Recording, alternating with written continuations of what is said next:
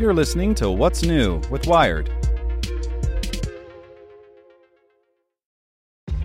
This episode is brought to you by ShipStation. You know, some things take a lot of work, like sending little robots to far-off distant planets. And just as that's challenging, so too is running a successful e-commerce business, especially when there's so much to do. So I want to introduce you all to ShipStation. Now, I love using ShipStation because of its easy-to-use dashboard, which makes managing orders and printing labels a breeze and super smooth. Oh, and the customer service is just out of this world. It's exactly what you need to help grow your business. Sign up for your free 60-day trial at shipstation.com/technews. That's shipstation.com/technews. This podcast is supported by Tools and Weapons, the podcast hosted by Microsoft Vice Chair and President Brad Smith. Each episode features insight you won't find anywhere else from the center of the conversation surrounding emerging technologies like AI. Right now on the podcast, you can hear a special episode where Brad Smith lays out Microsoft's vision for a vibrant marketplace driving the new AI economy. To hear more, follow or subscribe to Tools and Weapons with Brad Smith wherever you get your podcasts. Welcome to the spoken edition of Wired. Palo Alto Networks has the broadest, most comprehensive cybersecurity for private cloud, public cloud, and SaaS environments because secure clouds are happy clouds. Protect yours today at go.paloaltonetworks.com/secure clouds. Review Nintendo Switch by Chris Kohler.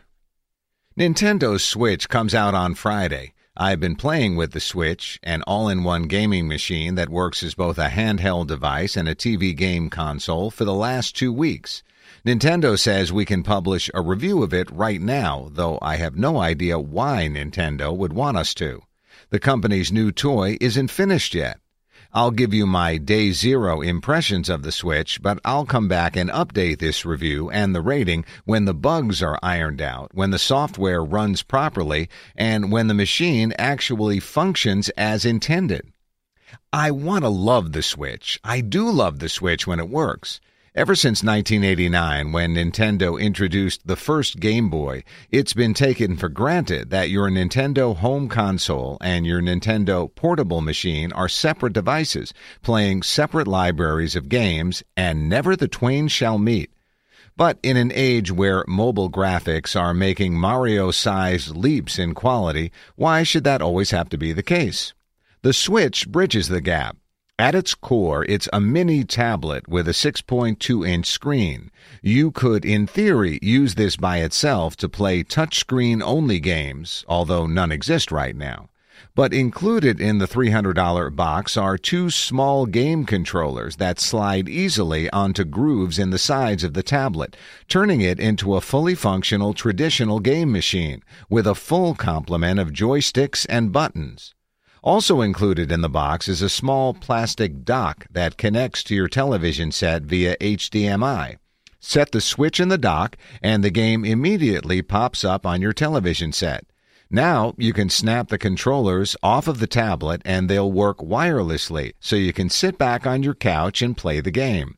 There's even a halfway measure. The tablet has a little kickstand, so you can prop it up on a table and play with the controllers in your hand so you don't need to hold the whole setup.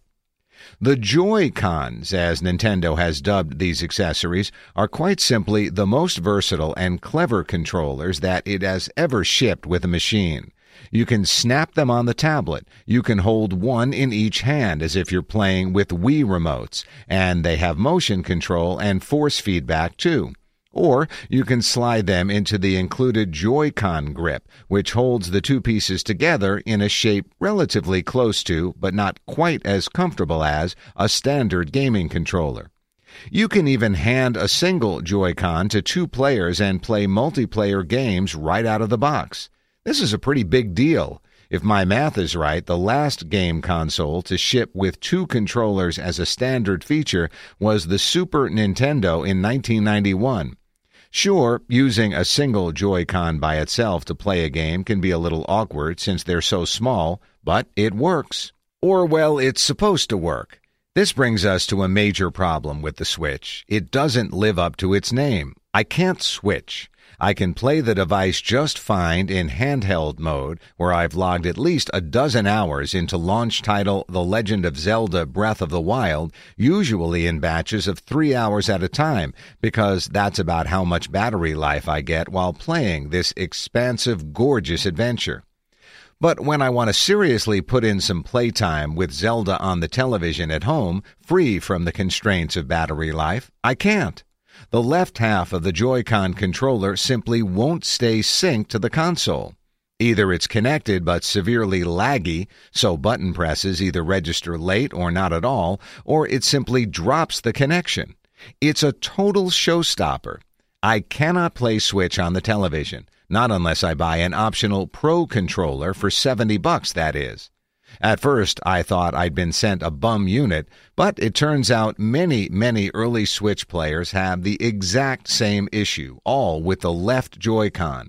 At this point, with Nintendo not having commented on or fixed the issue, I can only go forward assuming the Switch consoles going on sale this Friday will all potentially have this problem, and that Nintendo is about to sell you a $300 game system requiring some kind of fix before it performs its basic functions. Another Wired editor pulled his Switch out of his backpack after a mellow commute to find it off, unresponsive, and unable to turn on. A hard reset brought it back to life, but that's still worrisome. There are a couple of other things the Switch can't do. You can't charge the Joy-Cons while playing in TV mode. You'll need to buy a separate charging grip, $30 for that. And since the USB-C power outlet is on the bottom of the tablet, you can't play it in the kickstand configuration while it's plugged in. The cord gets in the way. Switch includes one AC adapter, but this has to be used both by the dock and while on the go. So if you want to set the dock up in your entertainment center and run the plug behind the cabinet and never touch it again, you'll probably want a second adapter, $30. And yes, if you want to really live that Switch life, you can buy another dock, $90, and hook it up to another TV inside your house, and then you can just pop the Switch into either dock and play on whatever TV you like. A game console in 2017 is more than just a piece of hardware that runs game software. It's also the gateway to an online service. The Switch I tested doesn't go online yet, which stops me from being able to review fundamental aspects of the system. What's it like to set up a Nintendo account online or migrate your existing account over to Switch? Don't know. How's the experience of buying software digitally? Can't say. What about finding online friends and communicating with them? No idea. Online multiplayer gaming? Haven't the foggiest. All of these things are quite germane to a review of a piece of personal technology in 2017, but Switch doesn't do them yet. Nintendo says it will add these features in a software update that will be released just prior to launch, which users will have to download before they can experience all the online features. From what I've seen, I have high hopes. The user interface currently installed on the device is clean, fast, responsive, well-designed. You can tap the power button to send the unit into sleep mode immediately during gameplay and pick up your game of Zelda right where you left off. It seems like it's 1,000 times better than Wii U's slow, clunky interface. You just can't do anything with it yet besides start and stop a game of Zelda.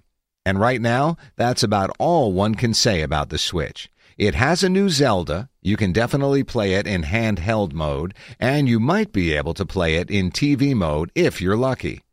Switch has the potential to be all things to all people. TV console, next-gen Game Boy, wacky motion controls, traditional hardcore game machine, even multiplayer in a box. But today, with just hours to go before launch, Switch is lacking some basic functionality. Want to learn how you can make smarter decisions with your money? Well, I've got the podcast for you. I'm Sean Piles, and I host NerdWallet's Smart Money Podcast. Our show features our team of nerds, personal finance experts in credit cards, banking, investing, and more. And they'll help you make the most of your money while cutting through the clutter and misinformation in today's world of personal finance. You'll get clarity on strategies to help you build your wealth, invest wisely, shop for financial products, and plan for major life events. Listen to NerdWallet's Smart Money Podcast wherever you get your podcasts.